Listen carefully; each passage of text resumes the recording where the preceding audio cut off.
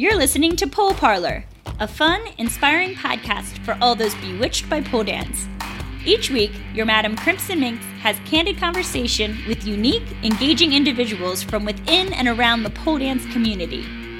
Pole Parlor is passionate about preaching creativity, soulful sensuality, and empowerment through pole dance. You know how we do. Welcome everyone to Pole Parlor. This is episode 49, Lisa D. I'm your host, Crimson Minx. This week on the podcast, we have Aussie pole dancer, performer, and coach, Lisa D. On this episode, we talk about how Lisa became enchanted with pole, witnessing the stage charisma of women she danced with during her early days working at a strip club, how she transitioned from a master's program to being a full-time pole professional, the importance of understanding and embracing your personal style as a dancer, and the value of finding balance in the pole industry. Also, don't forget to check out Lisa's post-podcast interview on the blog at poleparlor.com, where she shares her favorite photos, music, video, and more. And if you're digging these episodes, don't forget to subscribe on YouTube and or iTunes. And if you're in a particularly rad mood, please leave a review on iTunes so we can get better rankings and reach more people and eventually take over the world. So now, here's Lisa.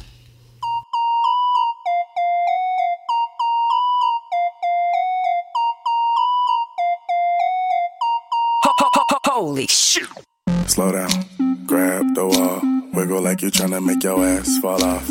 Hella thick, I wanna Welcome, Lisa D, to the Pole Parlor podcast. How are you today? I'm good. Hi. Thanks for having me. How are you? Oh, doing well. Thank you so much for being with us. We're excited to talk. I'm excited. Thank you. You're welcome. So let's jump on in. For how long have you been pole dancing, and how did you first discover pole? I've been going since 2001 or so. So what's that? 15 or 16 years. Yeah. But there have been some long gaps in there, like between 2002 and 2005. I actually didn't do any polling. So that was a long gap. And there was another gap in between 2008 and 9 sometime for injury.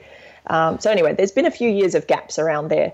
So I don't know, something like 12 years in. Still a lot. Yeah, or maybe 13 if you add it all up.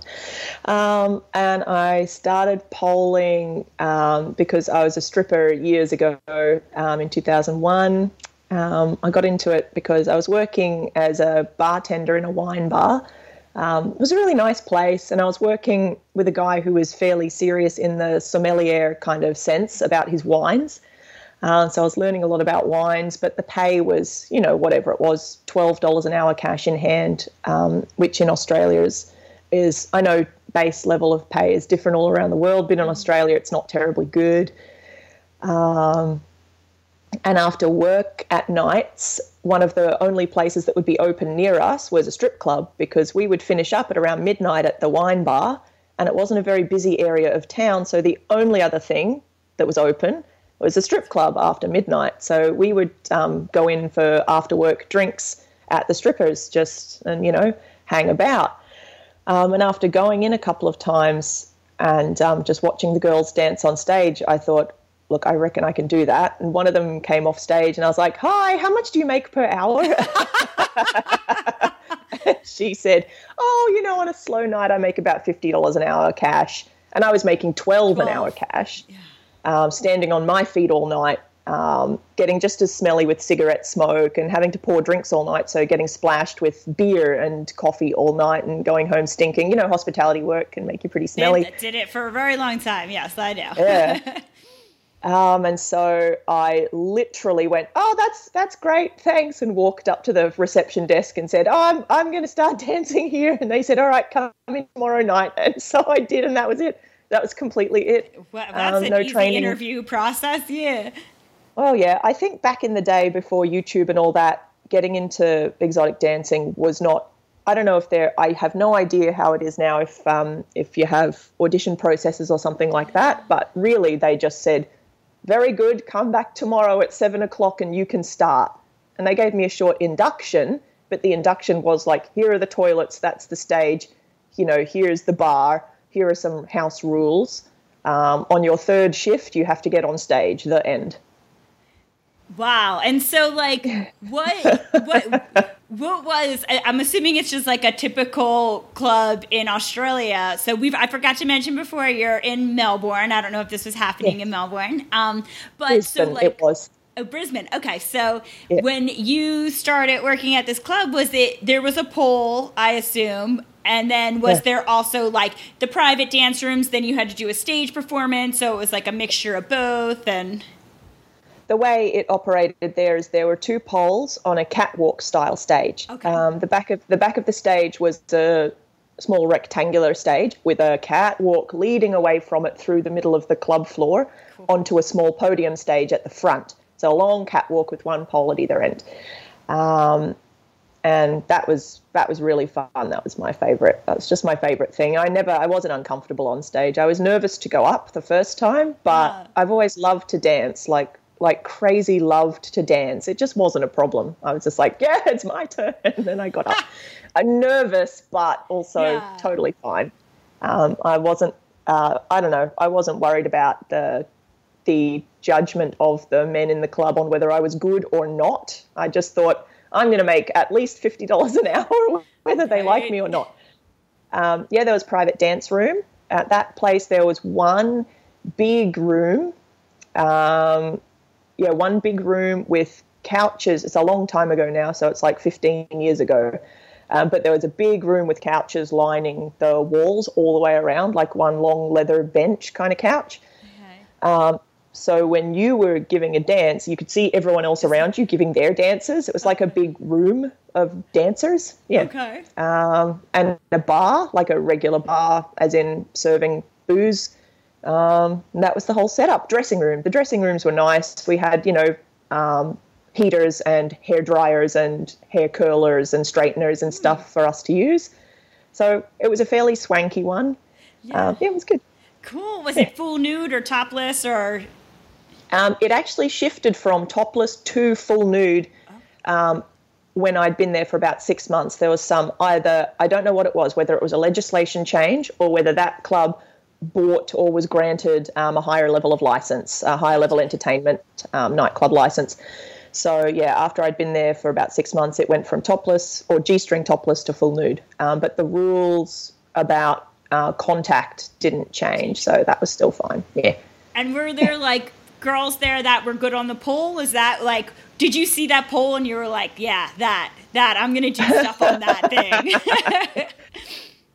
There were no, I didn't see any tricks more advanced than a Hello Boys, where you sit on your own fist and open your legs, or some basics upright spins, a layback where you sit on the pole and you lay back.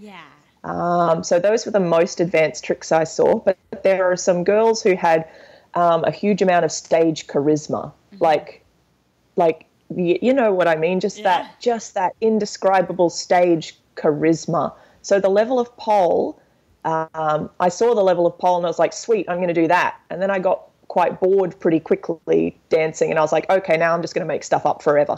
And so I began just making stuff up. Like during my shift when I'm supposed to be on stage doing my 3 songs of dancing, I'm like, all right, what if I try this? What if I try that? Oh, yeah, the customers. Eye contact. Okay, what if I try this?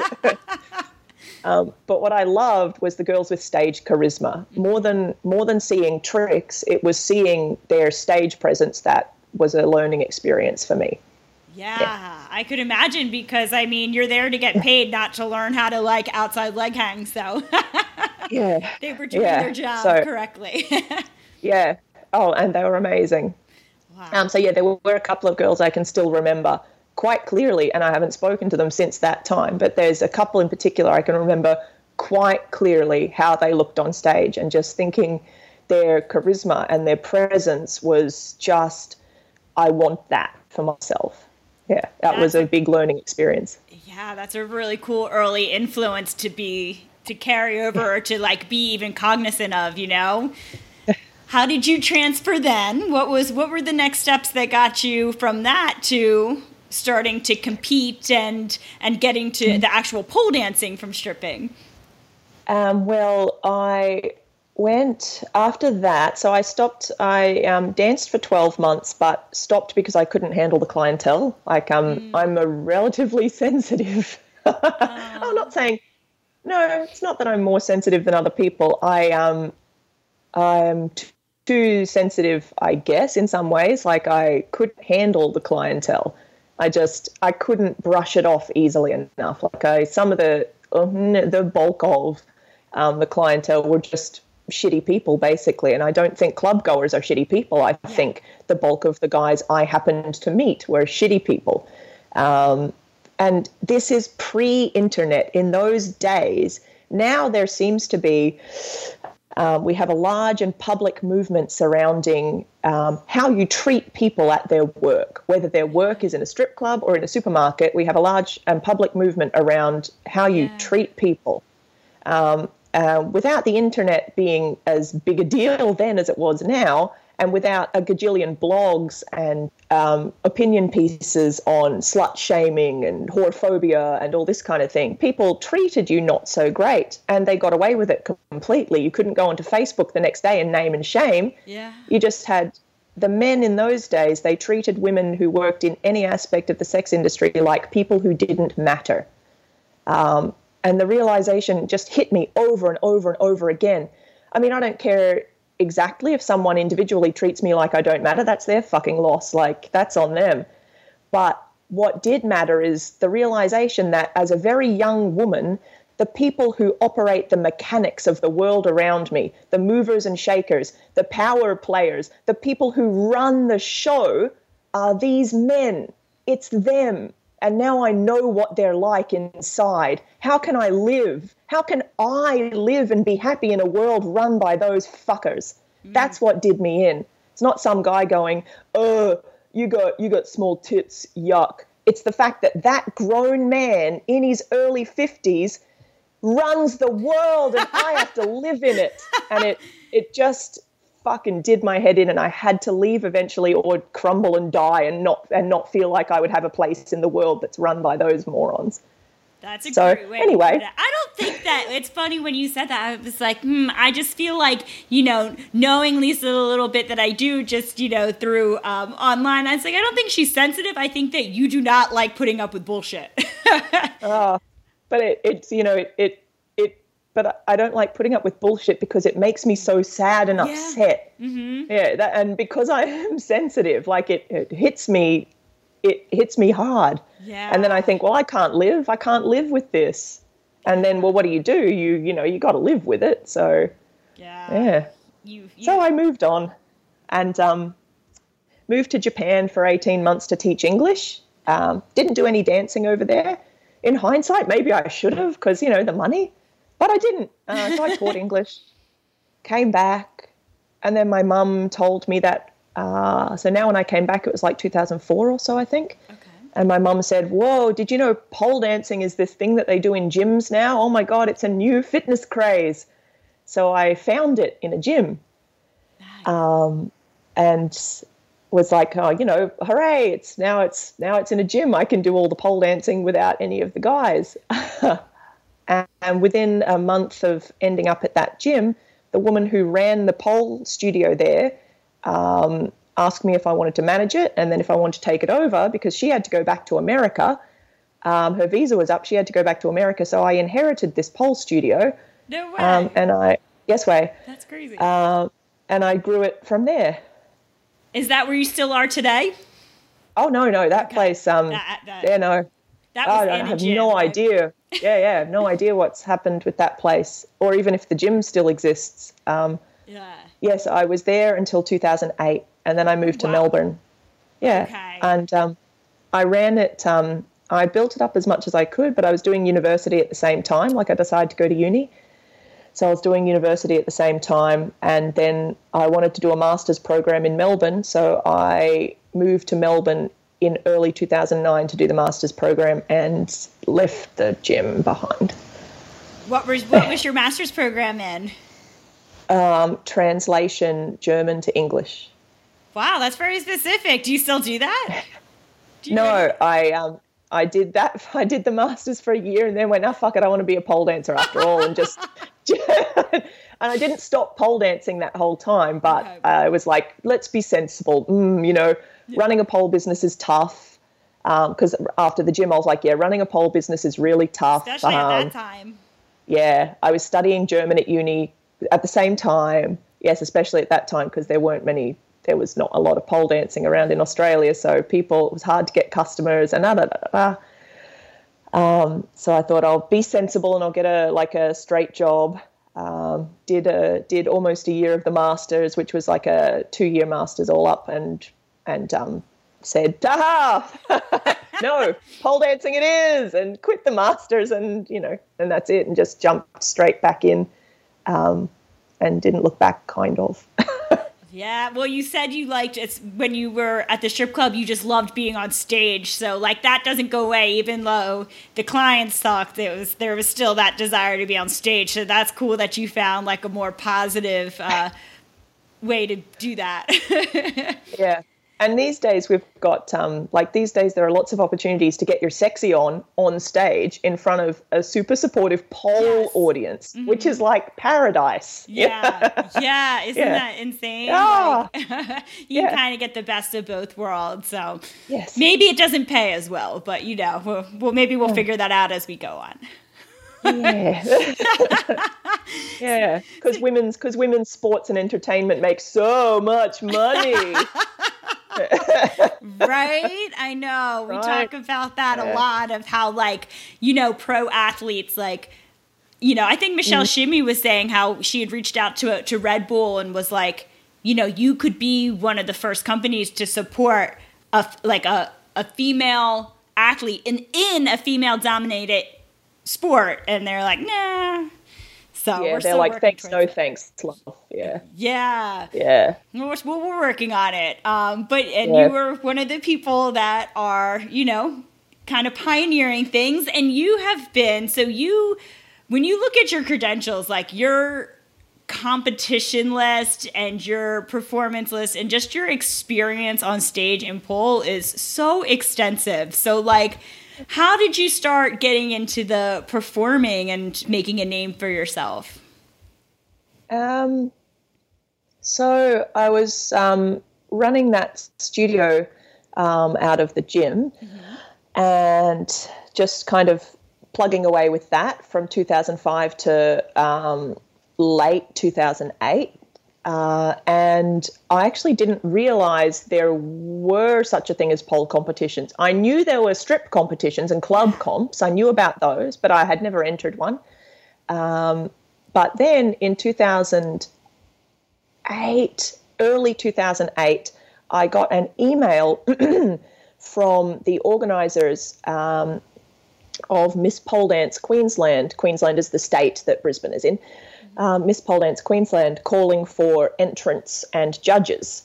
And so I thought, look, a pole competition, I'll do it. Yeah. So I did. So I built myself a routine to a Gillian Welsh song called Revelator, which is just so beautiful, and entered Miss Pole Queensland and won.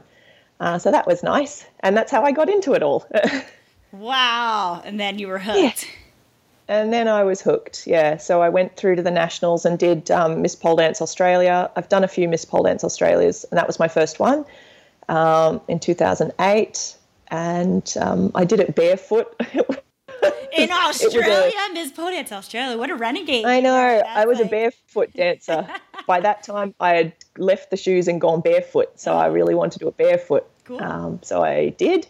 Or I did it in little ballet flats, actually. Okay. Well, not ballet flats, little ballet shoes. And that's how I got into the whole thing. And once you're in, it's easier to stay in than it is to get in, if you know what I mean. Yes. Like for people, yeah. So once I was in, I just kept rolling and applying for competitions and applying and competing and applying and. So is that the point when you were like, okay, I'm going to be you dropped out of school or dropped out of the master's program just to focus on the pole. Were you traveling a lot? Were you teaching workshops? Like, what was the life like then? How did you kind of manage to? So I dropped out of the master's program, but I had moved interstate for that, so I no longer had a studio locate. I was no longer managing a studio to make money for me, so that was gone now. So I got a job as a closed captioner, someone who puts subtitles on television. So I was working in an office in 2009 and 10 and 11. And 12, no, 9, not 10, 2010 to 12, 2009 to 13, something in those years. It was a few years, like 3. So I was working in an office putting subtitles on television. I kind of got that job because I'd been studying translation, and there's a bit of subtitling. You learn how to subtitle, to some extent when you're studying translation. So that enabled me to get that weird little job. So that's how I was making money in the earlier years, as like 2008, 9, 10, 11, of competing. And then I was getting more teaching work with Paul. So then as I built up the teaching work and as opportunities started to come, like teaching at camps and on cruises and stuff like that, I gave up the office job. So it kind of, crossed over like that. And yeah. So I had the office job, and then as Pole built up in terms of the money it could make, I gave up the office job. Nice. I mean, it's like a slow transition until you could make it work. It's a smart way to do it. So like, I don't think I had another choice, because in 2008 and 9 in Melbourne, Australia, there weren't a lot of teaching positions even open, and I didn't want to run another studio. I knew that. I was like, so it had to be teaching work. Gotcha. Yeah. And so like you traveled, what was your experience like once you went full time? Like, how did you make that work? Was it just traveling a lot? Was it a lot of workshops or? So it's, so I don't travel a lot. I workshop a little bit. So I workshop a relatively good amount. Workshops make some good money for pole dancers. So although it's not as good as it seems, like I've heard students go, oh my God, that workshop is $70. But when you think about it, the person coming to you to teach your workshop has left if they've got regular teaching work at their home studio, they've left that behind. They've traveled, and even if the hosting studio is paying for your travel, you still travel away from your regular work. So you're losing money on your regular work to go and teach workshops. So it costs you money to teach workshops. Yeah. But workshops make good money. So I teach as many of those as I can. Yeah. Last year I did a massive tour of Europe, which was lovely. But I don't think I'll ever do a tour that big again. I'll keep them smaller from now on. So more like 1 week at a time, because I don't like being away from home as much as some people do. I prefer just being at home. People do it like that, all like the constant traveling. And we've talked to a lot of people on the podcast who are on the road at least 50% of the year. You have to like that lifestyle, it's a big sacrifice. Yeah, but it's a lifestyle choice. Yes. It's a lifestyle thing. Yeah. And most of my life revolves around the studio I teach at, which is Bottoms Up in Brunswick.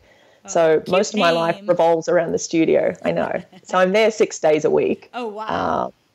Either teaching or training, or a combo of both, or doing privates.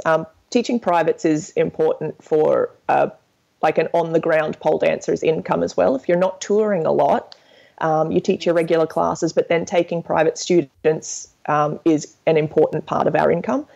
So, Gotcha. My whole life basically revolves around that studio. So if it ever goes, what am I going to do? No, if it ever goes, I'll be fine.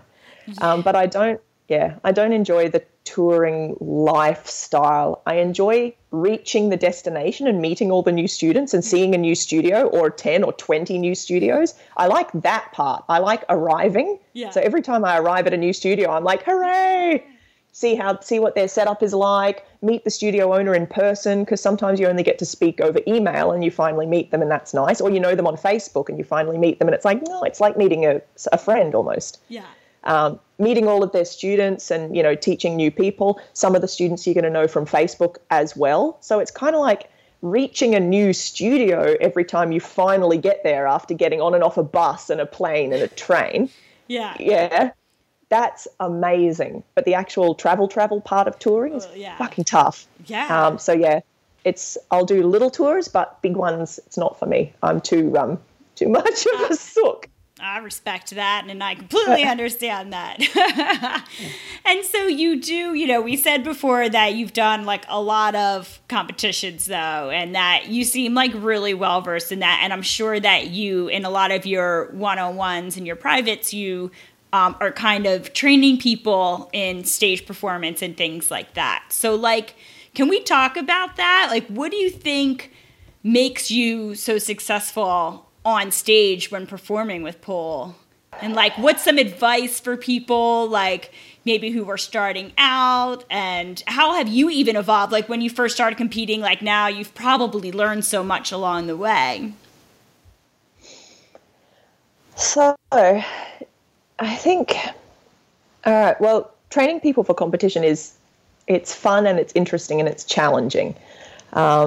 It's challenging because you're constantly asking yourself what sits well on another person. So when you train yourself, you're focusing solely on yourself and what sits well on you. And that's been most of my experience is training myself, because I haven't had any coaches up to this point. Oh, wow. So I of course have done many workshops. Like whenever someone comes into town, if I'm here, I am in their class. And we get some beautiful dancers through Melbourne. We're lucky like that. So we've had a lot of great people come through, and whenever they're here, I take their class. But outside of attending workshops, I've always coached myself and trained myself, and I haven't had a coach up to this point. So the real challenge with coaching other people, that being the case, is that I'm so used to working with my own movement that the challenge is always really settling into another person's movement and really trying to focus on them and see what sits on them. So that's the most interesting part about coaching other people for competition, I think. And you asked me why I've been so successful. Well, sometimes when I watch the videos, I don't know. But when I watch my videos, I'm like, oh, why? I get told a lot that, and it's such a silly word, but I get told a lot that I'm unique or that I have a style of my own. And I think a lot of the people who are self-taught, because starting where I started and teaching myself by and large means that I am self-taught. Most of the people who are self-taught have really, really had to settle in and dig into their own style of movement. Because what choice do you have? For my first 4 years in pole, I was alone in the studio. I didn't even have another teacher teaching with me. So it's like an endless navel gaze. Yeah, that's so funny. We just talked about this with Bailey Day, who had the exact advice when she was saying for, how she came into her own. She was like, I taught myself and I was by myself in the studio. So I was doing things that I wasn't necessarily mimicking others. And she said that that's advice. Like, if you want to kind of get to the next level, like, just try leaving the studio or doing things like not looking at other people for a little bit. So that's kind of like, you're the second person to say that in a few weeks. So there's something to that. I think there is something to that. Yeah, definitely. And at one time in Australia, we have this amazing thing called the East Coast Pole Cruise. Cool. It is a cruise ship that leaves Sydney and sails around the Pacific Islands for 8 days. And on the cruise, they run a whole bunch of pole dancing. It's a huge cruise ship. I want to do this. I've never heard of this. What? Yeah, the East Coast Pole Cruise. It's a pole camp, basically, but it's on a cruise ship. And you get to have some fun, I'm assuming, right? Absolutely. Okay. Yes, absolutely. So I've taught on the East Coast Pole Cruise twice now. And on my first go, I was hosting a workshop which ended up being like a big round table discussion. It was an off-the-pole workshop. Okay. So they have on-the-pole workshops and off-the-pole workshops. Oh. So I was teaching/hosting an off-the-pole workshop called Character and Performance for Pole Dancers. And there were no poles in the room, so it ended up being a round table discussion. And something that surprised me is I was asking the group, I asked people to pair up, and in pairs I wanted them to discuss with each other what they think their personal style is. What is their movement footprint or imprint? What is the impression their movement gives? What are 3 words they would use to describe their own personal movement? And in pairs, they were to discuss that with each other, and then we could discuss it with the group. And at least 60% of the group came back with, oh, I don't know. I don't know. I don't know if I have a personal style of movement. I've never thought of that before. Is that important? So wow. in terms of, and from that, I had like an Oprah moment. I was like, Jesus Christ. In terms of competition and dance full stop, I think you have to know what your personal movement go-to or style or comfort zone or imprint or notion of self in terms of your movement. You have to know what it is. And that's always one of my primary pieces of advice for people who ask me about competing. When they're like, I'm thinking of competing, it's always, you have to know yourself. You have to know how your body likes to move and how you are as a dancer before you can put anything on stage. Or what you put on stage is either a mess or it's derivative. So smart. How would you describe yours? What's the answer for Lisa D? Oh, my natural style of movement is very instinctive.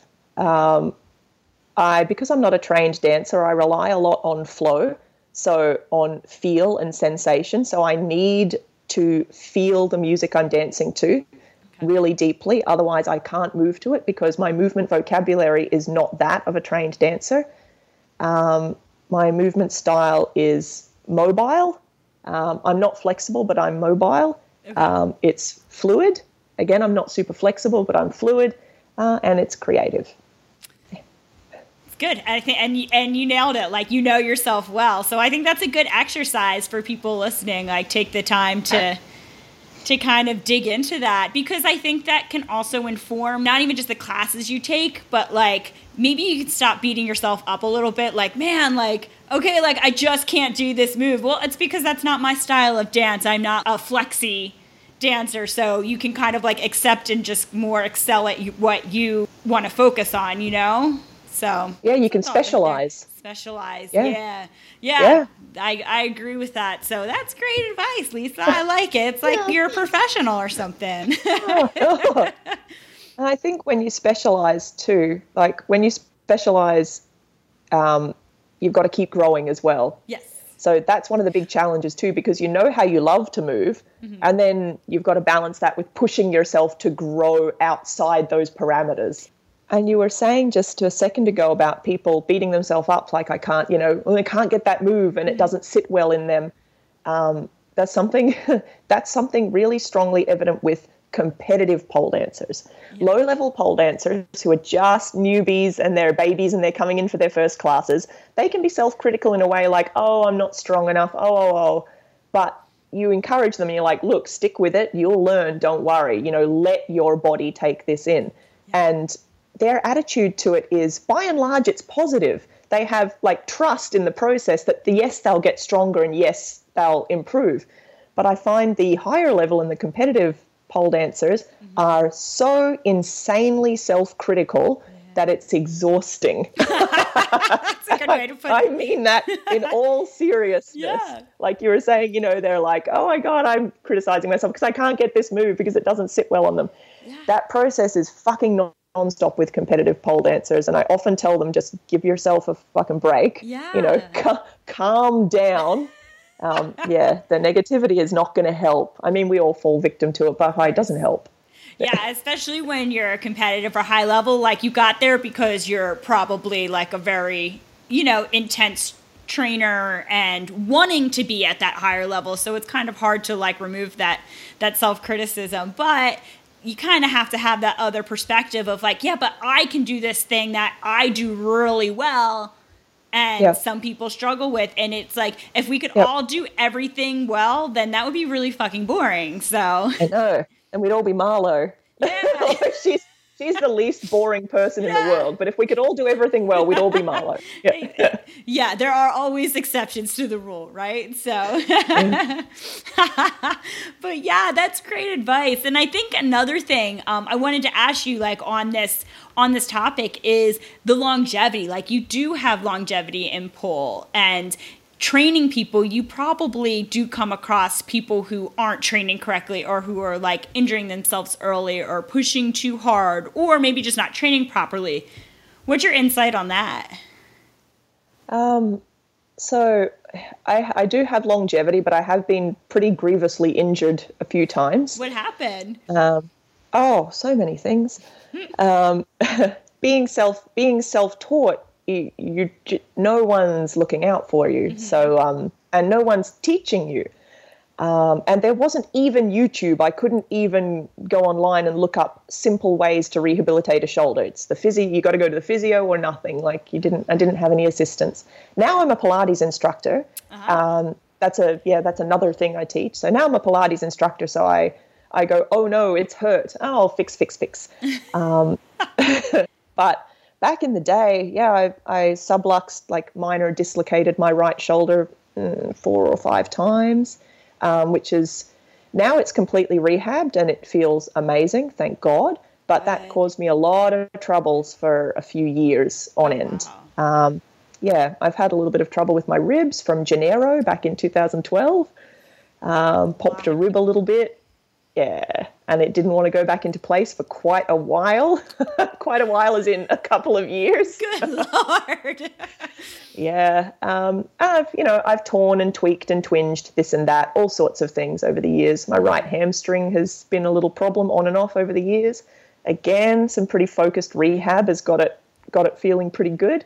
But most parts of the body that you can hurt, I have hurt during the early days of training myself for competition. Mm-hmm. These days I'm right on prehab and rehab, thank God.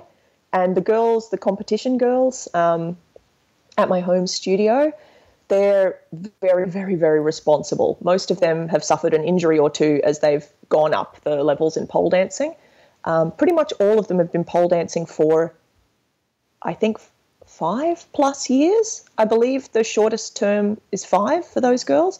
So they've come through the mid-levels and they've perhaps injured themselves a little bit. So now they're really responsible. What was the question? Yeah, pretty much you answered it. It's kind of like live and learn is almost your response. Like, I just think it's inevitable that people get really into pole and want to advance quickly and aren't necessarily like working with a team. Because I always say, like, this is an athletic pursuit and it's not. And if you're on a sports team, you have this coach and then you have the trainer and then you have the people that give you the ice bath after or whatever. That's not like, you don't have this team around you in pole, unfortunately. So, but you're being just as physical on your body, you know? Oh, God, yeah. So maybe that'll happen eventually where it grows to that state. I don't know. But like, yeah, so it's kind of like you're inflicting this very like difficult physical activity on your body, but you're not rehabbing correctly, or you're not even treating your muscles correctly or the movement correctly. So sounds like... And you're not... Yeah. And you're not cross-training and prehabbing. That was going to be my next thing, the Pilates. Like, yeah. Oh, yeah. That's smart. Yeah. When I was leaving the office job, I'm always doing things in blends. So I quit the masters and got the office job until I could blend in enough pole income without being a studio owner. Mm-hmm. So I got the office job until I could blend in enough pole income. And then as I was leaving the office job, I wanted to blend in the Pilates so as I moved into more and more and more full-time pole, I could prehab and rehab myself and my students. So I took the Pilates certificate in 2014, I think. The years just blend into one another. We'll say a few years ago, give or take. And it's been so helpful and so wonderful. So helpful, yeah. So yeah, for the higher level girls, they get a little bit of we don't do a focused Pilates session, but they get a little bit of prehab or rehab style Pilates based stuff to work with, just to keep them on track. Yeah. I do actually, like, disturbingly, and it's always the way it is, I see more injuries coming from the lower and mid-level girls who, just like you said, they want to advance quickly. Mm-hmm. It's true. So they come in, they're a beginner, okay, they're good, they learn to climb the pole, they get their inside leg hang, outside leg hang as they move up through the levels, and then they get confident, really confident, and then they get on YouTube. And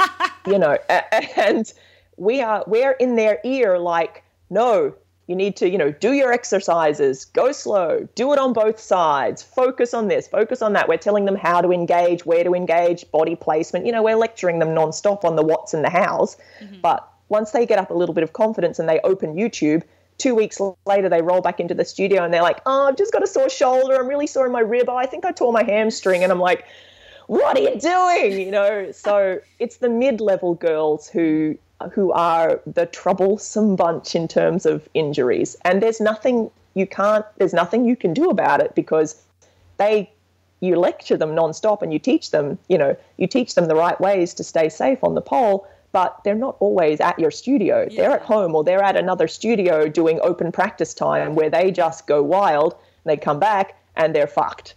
It's that live and learn thing that they haven't done yet. Yeah. But they don't have the excuse, because they have the coaches on their ass about how to do it right. What's their excuse? They're just excited. And you know what? I think, like, especially if you don't have a history in dance or athletics or something like that, like, I feel like, I did say, track, and I did soccer and basketball. I did all those things, right? There was never what were your track events? Oh, I ran the 3,200. I was a distance runner. But there was never like, oh, if you work harder, you're going to get like super injured like you will on a pole. You know what I mean? Kind of like, we worked really hard. There was not that, like, it happened. But my experience was I never got injured enough in sports that I kind of knew before, like, oh, what it was like to actually train on a metal apparatus. So we kind of have, going through the system, like, yeah, just work harder, you'll get better, and then your time goes down, or you score more goals, or whatever, So it could be just that experience, too, not knowing, like, oh, this is different because of this metal thing, and because of your, it's more like gymnastics, I guess. Oh, God, yeah. And you're taking generally it's grown women, and we have boys at Bottoms Up, thank God. So it's grown women and some grown men. Yeah. And if they don't have a background in gymnastics or dance, you're trying to teach grown, unprepared people how to do gymnastics. Yeah. And, that's quite the learning curve. Yeah. It's, and their strength, I find their strength improves, their strength outpaces their technique in a sense. So, you get a grown woman and she can't quite climb the pole yet. She hasn't quite got the strength. Within a few weeks, let's say, or maybe a couple of months, she'll have the strength to climb the pole. But that doesn't mean she'll have the technique to do a great inverted straddle. But she'll begin trying. That's true, because you don't know, like, you have to engage your shoulder, or you have to... I don't teach, so I don't really know the correct thing, but but you're right. You don't know where and how to engage, how to hold yourself, what to do, but you see it on YouTube and you go, well, look, this chick just climbs the pole and then she goes upside down, so I'm going to do that because I can climb the pole really well now. Yeah. So it sounds like your advice is don't try to rush too quickly, and that to, like, make sure that you're learning the technique. It's not just having the strength to do something. It's knowing, like, hand placement and body placement and engagement, and also cross-train, maybe in something like Pilates. Yes. Yeah, get on the Pilates. It's amazing. It's great. It's low impact, but it is difficult. Mm-hmm. What else can I say about it? Get on it. It's great. Yeah. I've been hearing that come up more and more in the pole community, so I think people are getting wise to it. Yeah, I think so. And we were talking earlier about how like, I just love following you on social media and how, like, you always have a lot of good insight on things. And I think one thing we were saying was the twisty grip. And oh, yeah. Yeah, so let's... Yeah. See, I love twisty grip, like, and I don't, okay, so there are some people who just don't love it full stop, but the look it can give on the pole, its usefulness through transitions can't be denied. Like, it can give a beautiful look through many shapes. It can get you twizzling around, like wrap and unwrap via twisty grip. You know, you can get that twizzling look. It's beautiful. Yeah. But yeah, seeing it be taught as the first handspring in lots and lots of studios it's really, really troubling. Like, you can't. I see a lot of people. In fact, most of the people I know who sustain a shoulder injury have sustained it because of twisty gripping before they're ready to be able to twisty. So I'm a big believer in teaching the split and cup grip handsprings first when your students are ready to handspring, obviously. So they're at the appropriate level and they're ready to handspring now, or ready to prep for handsprings. I really do think we should be prepping them in split grip and cup grip before we begin getting them up into twisty grip handsprings. There's just no way we're supposed to internally rotate that far, the amount of torque on the joint, and then hang our full weight from that. It's actually not even a motion I think that humans are supposed, if you believe in supposed to do full stop, let alone launch into it before you can actually successfully lift through a split grip handspring. I feel fairly strongly about that one, but it's contentious because students want to be able to handspring, and there's a massive financial imperative. Like, studios need to get students in through the door and keep students. If you've got a studio 3 kilometers away from you who has their level 5 students handspringing in twisty grip and placing photos all over social media, like big celebration posts, they got the party hat emoji, everyone's high-fiving. They're all posting videos where hilariously someone does a funny bum dance across the camera to celebrate. You know, everyone's like, celebration dance. So all these girls are twisty grip handspringing in level 5 and all their friends are celebration dancing and they're all having big kisses and hugs. And then the studio 3 kilometers away at level 5, those girls are not anywhere near handspringing. Their teacher is telling them, in level 7, you'll begin learning to split grip handspring. The students won't stay. They just fuck off. And it's like, no shade on people who celebrate their feats and pull. Like, I love that shit. God. But like, then, you know, is there post 2 weeks later, like, out for 3 months because my shoulder's fucked up now? Yeah. It's more like their post 12 months later is, so I'm preparing for my first competition, but I have absolutely awful shoulder injuries going on. Help, anyone? Does anyone have the name of a good physiotherapist or osteo? Prepping for this first comp, and my right shoulder just can't do it. And I'm like, well, yeah, but oh yeah, celebrating your achievements on Facebook. Yeah. Absolutely. As a platform for community and for support and for enjoying each other's achievements, it can't be beaten. It's amazing. So yeah, totally for the party hat emoji. Yes. So just to be clear, Lisa's not anti-party hat emoji, okay? I am pro party. I have 4 party hats around me right now. No, it's a tissue. Here we go. We could use our imagination. But like, that's not the, it shouldn't be at the expense of safety, or you don't need a new achievement every week, and you don't need to get the handspring before you have that party hat ready at the time when you're ready to actually do the handspring safely and correctly. Well, the onus isn't on the student in that regard. So those students, and I feel one of the things is it's a feeling of I feel sorry for students in some ways, because those people celebrating that handspring, they're basically doing so innocently because their teacher is telling them, you're ready for this. It's time. They believe you. Mm-hmm. So your teacher is telling you, you are ready for this. It's time. You'll love it. See that beautiful shape, that handspring. You're ready. Let's do it. Yeah. Set up like this. Okay. We engage like this. You can teach it as well as you like, but if a student isn't preconditioned for it, it doesn't matter. If they're not conditioned and ready for that shape, it doesn't matter how well you teach it. Yeah. So the students believe the teacher who's telling them it's time, you're ready. But the studio that's telling them that is under the same financial pressure to keep their students as all the other studios. There's pressure all the way down. So it's like, it's a, what do you do? Yeah. What can you do? The studio who's like, we're not teaching that move till level 7. It's not safe for your shoulders. This and that, this and that, this and that. You need more time, preconditioning before you can get into that internal rotation and load into it.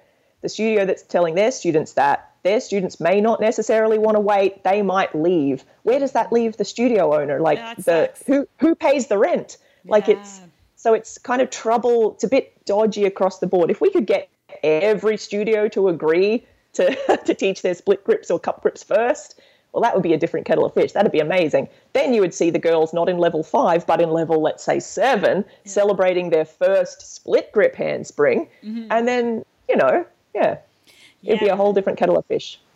That's a good message, though, of like, responsibility as teachers and being more like aware of like what you're enabling your students to do. I mean, students have to, I think students have to take self-responsibility too. Like I was in a workshop a couple weeks ago and they were working on handsprings and I was like, I don't do handsprings. Like, I just don't. I have a bad shoulder from fucking it up years ago in pole. I'm just not going to do it. So it's like, guys, if you're hurting, like not everyone does handsprings or like not everyone does every move. You have to take personal responsibility for your own body of like, if that hurts every time, stop doing it. Absolutely. And these days, with how broad our performance spectrum is in pole, you can get on stage and you can perform at a high level without being able to do a handspring. And that's a fact. You can do a stunning art piece with genuinely difficult, complicated, impressive movements, tricks, shapes, positions, choreography in it without ever once doing a handspring or moving through a handspring position. So know your body. That goes back to like also knowing your style and like understanding what works for your body, and focus on that. And because no one wants to get injured and no teacher wants that responsibility on them of someone injuring themselves during their class. I'm sure that has to be awful. So it's terrible and it happens. Mostly because we're teaching an acrobatic sport and accidents happen. Like you can prep and you can set up your very best, but if you slip, you slip and accidents happen. So that's really painful in class when a student hurts themselves. I hate it. But it happens. It's inevitable. And then one other thing I wanted to touch on about, about social media in general. We were talking about how, again, I'm going to put all of your social media links in the notes so people can find you and follow if they're not already. But like, what has been your experience? Is there any other issues that you on social media you notice since it seems like you've been in the industry pre-social media, now during social media, seeing the explosion, seeing things. Is there anything else you want to kind of share with us that could be a bit insightful? No pressure. No pressure. No pressure. Pearls of wisdom. No pressure, though.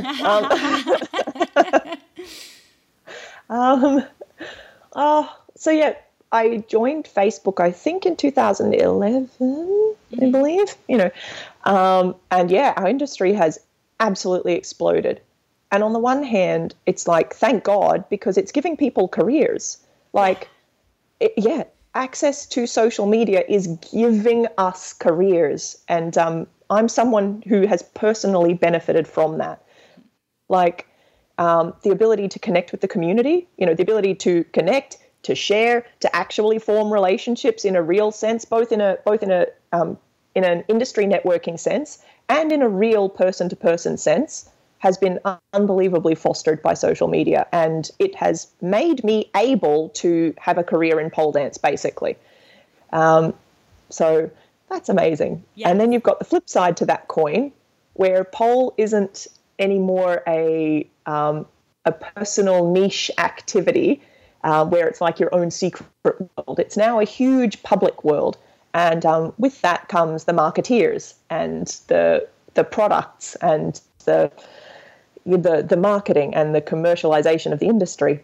on the one hand, that's unbelievable because a lot of it's female entrepreneurship. And how important is that? Like, it's massively important. And well, that's it. I can't really overstate that. It's massively important. Female entrepreneurship and the availability of business options and entrepreneurial options for us women. Yeah, it's huge. And then on the flip side of that is how commercial do we become? Like, every single time we get up to train, do we say, these are my pants, this is my top, this is my this is my that, this is my pole grip, this is my this, music by such. Yes, people deserve credit for their creations, but it's like we were saying ages ago about, you and I were chatting earlier about the yoga industry, where what is or can be a deeply personal practice that connects you to your own energy and your own movement can become a display of expensive leggings. Yeah. And that's, it's like, which for me is sometimes depressing. And sometimes for me personally, it can be an ostracizing factor because I have never swum very well in the stream of popular trend. Like, I was, in high school, there's that one sad person that everyone makes fun of, and that person eats lunch in the library alone every day while everyone else plays. That was literally me. What? I don't believe it. I don't believe it. No, actually. Yeah, all right. You can not believe it, but I literally spent every single day of my first year of high school eating lunch alone in the library, because what's popular and what's hot and what everyone's buzzing about has never sat well with me. Mm-hmm. So when every Facebook post can sometimes be, oh my God, guys, hug, hug, love, love, kiss, kiss. I'm so in love with my new XYZ apparel. It's the best and I can't get enough of it. But every single post is like that. I'm like, is dance just a business? And then on the flip side, well, people need their money to live and people need to run their businesses. So there is no easy answer to that. Yeah. The thing is, sometimes I grow tired, and then other times I am able to acknowledge the value in the growth of business in our industry, and that is so vital for our industry to grow, the growth of business. I guess all I need is balance.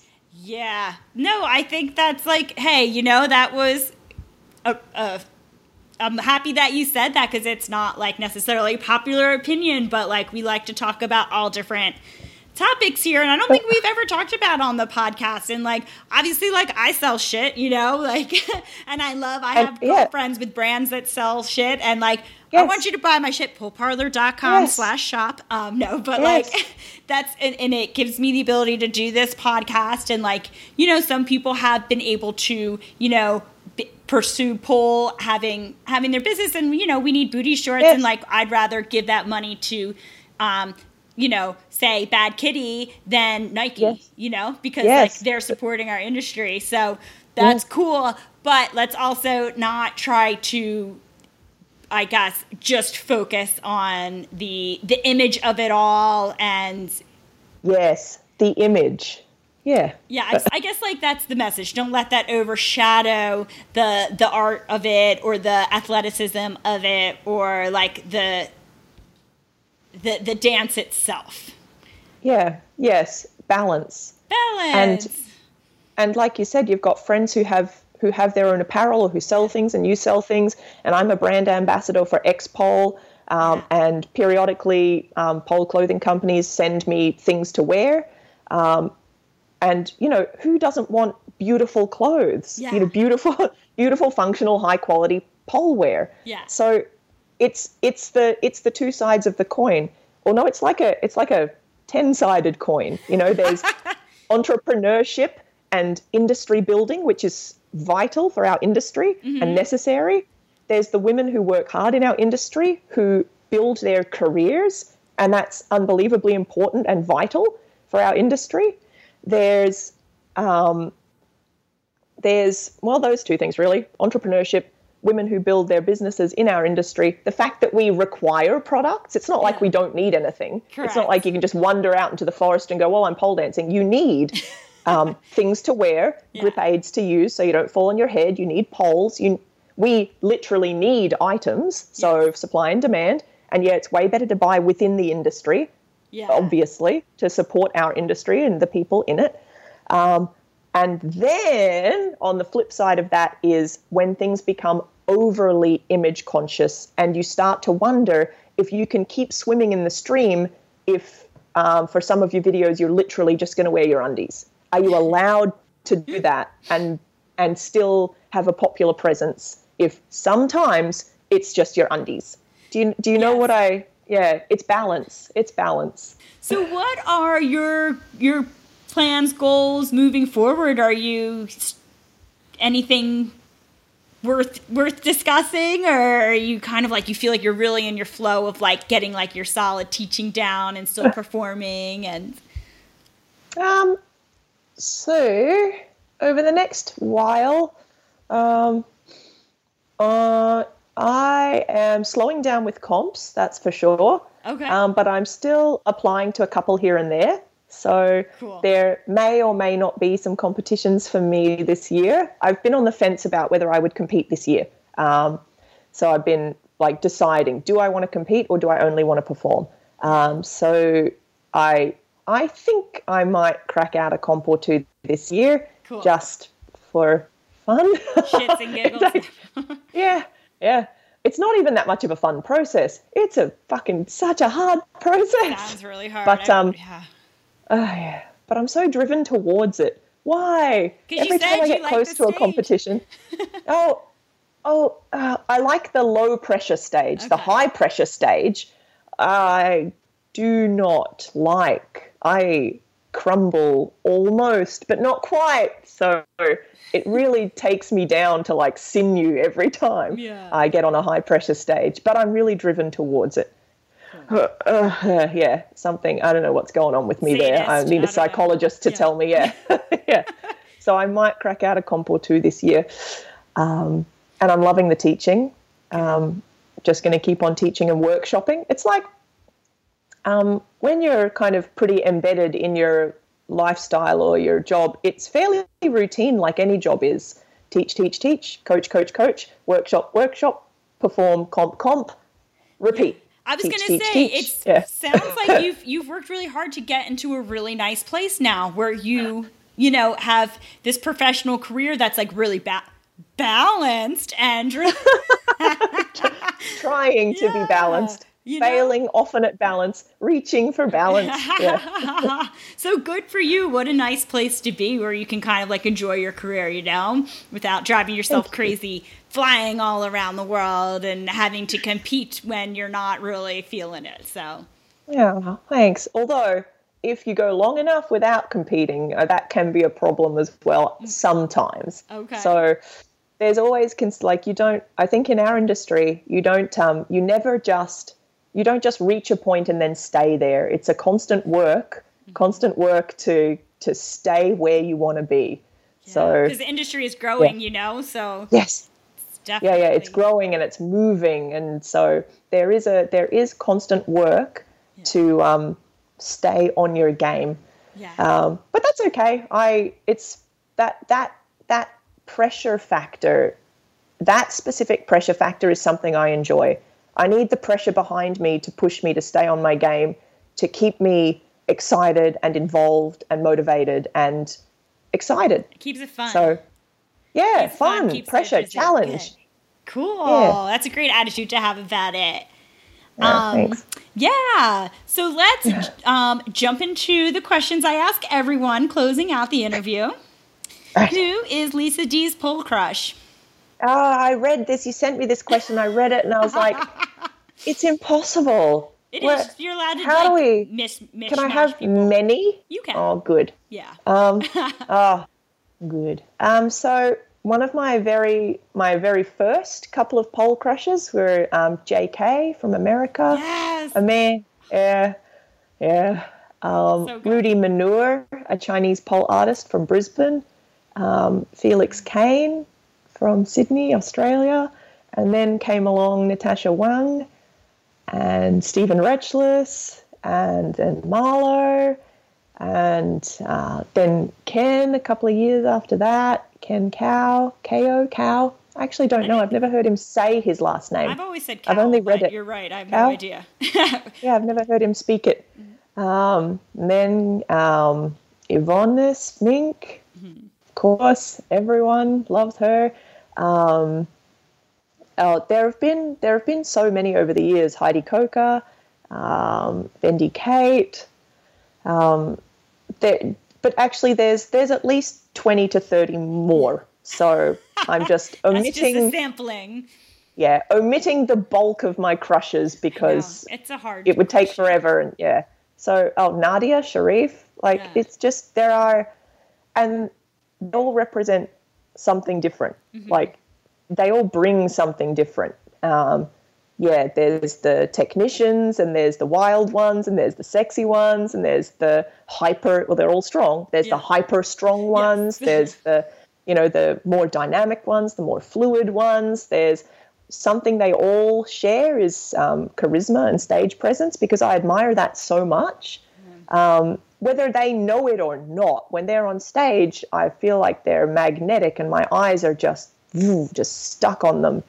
And that's an individual thing, like how I perceive someone to have stage presence is different to how someone else perceives them to have stage presence. So for me, those individuals all have an utterly magnetic presence. Whether they're doing a show that where they hit everything and it's like A+ all the way through, or whether they're doing a more casual show, it's just more of a comfortable performance thing, an easy thing. No matter what they're doing, I'm glued to them. So it's that. Yeah, that X factor, you can't name it, but they got it. They got it. Yeah. Nice. That's a good bunch there. And yes, it's a difficult question. So I think you did a great job of rounding that out. And Thanks. how would you like to see the pole community evolve over the next 5 years? Just grow and grow. Back to the business and entrepreneurship thing.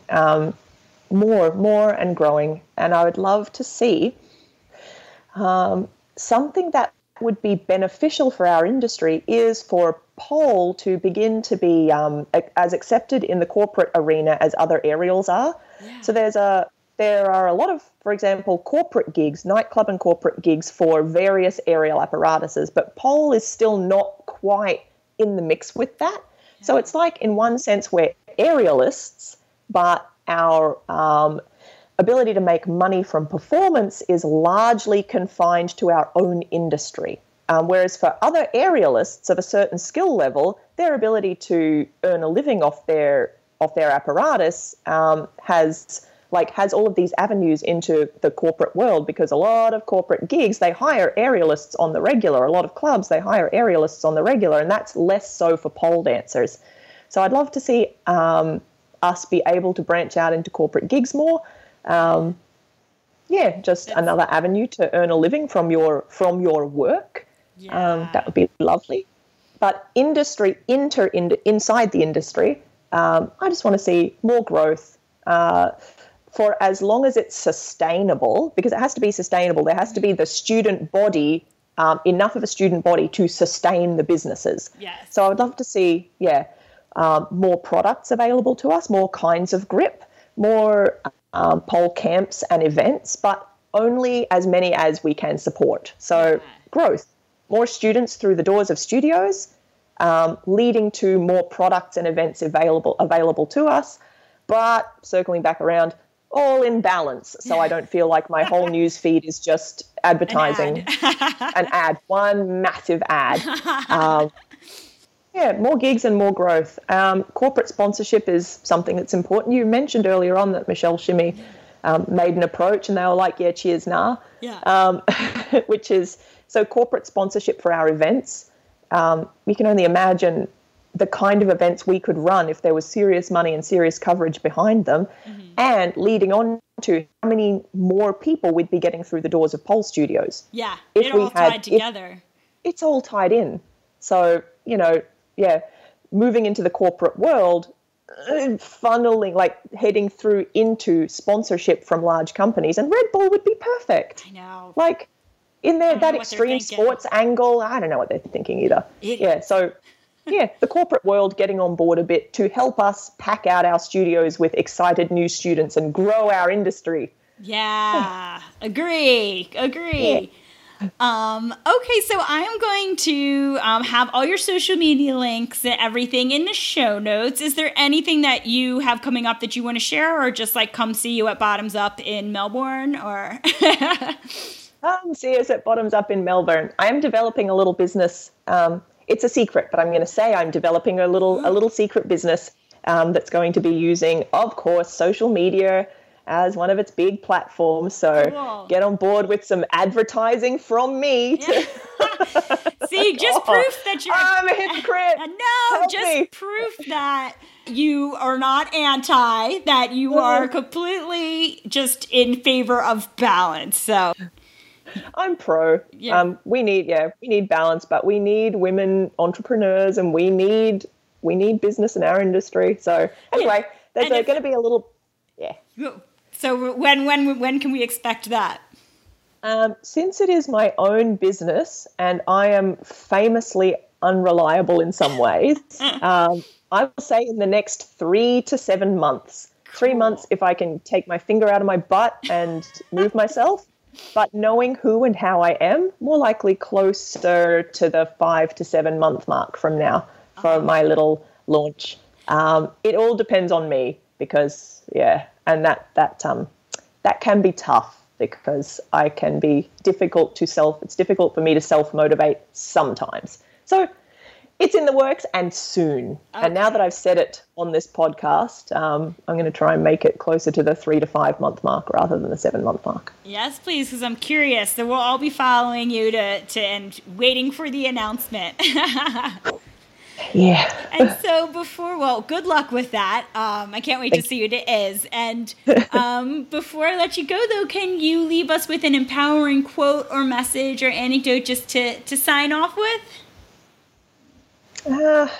Something that I think often when I'm trying to choreograph a show or create a stage show, and I've got some kind of idea in mind for how I want it to be, but it's a little bit different to usual.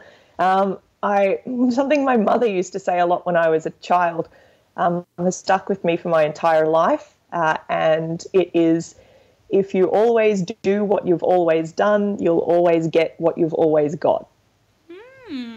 There you go. So it's just, take risks and be brave. Try not to worry about failing. You can't see change if you don't make change. Yeah, I like that. So that's great advice. Yeah, and you do that, and you're always growing, and so nice way to sign off, Lisa. Thank you so much for being on the podcast. It was so fun talking with you.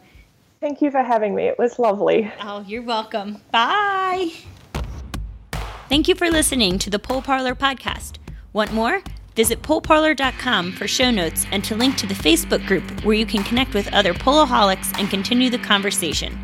Listen to past episodes and subscribe to new episodes on the website, YouTube, iTunes, Stitcher, or SoundCloud. Lots of love, babes. Thanks for listening.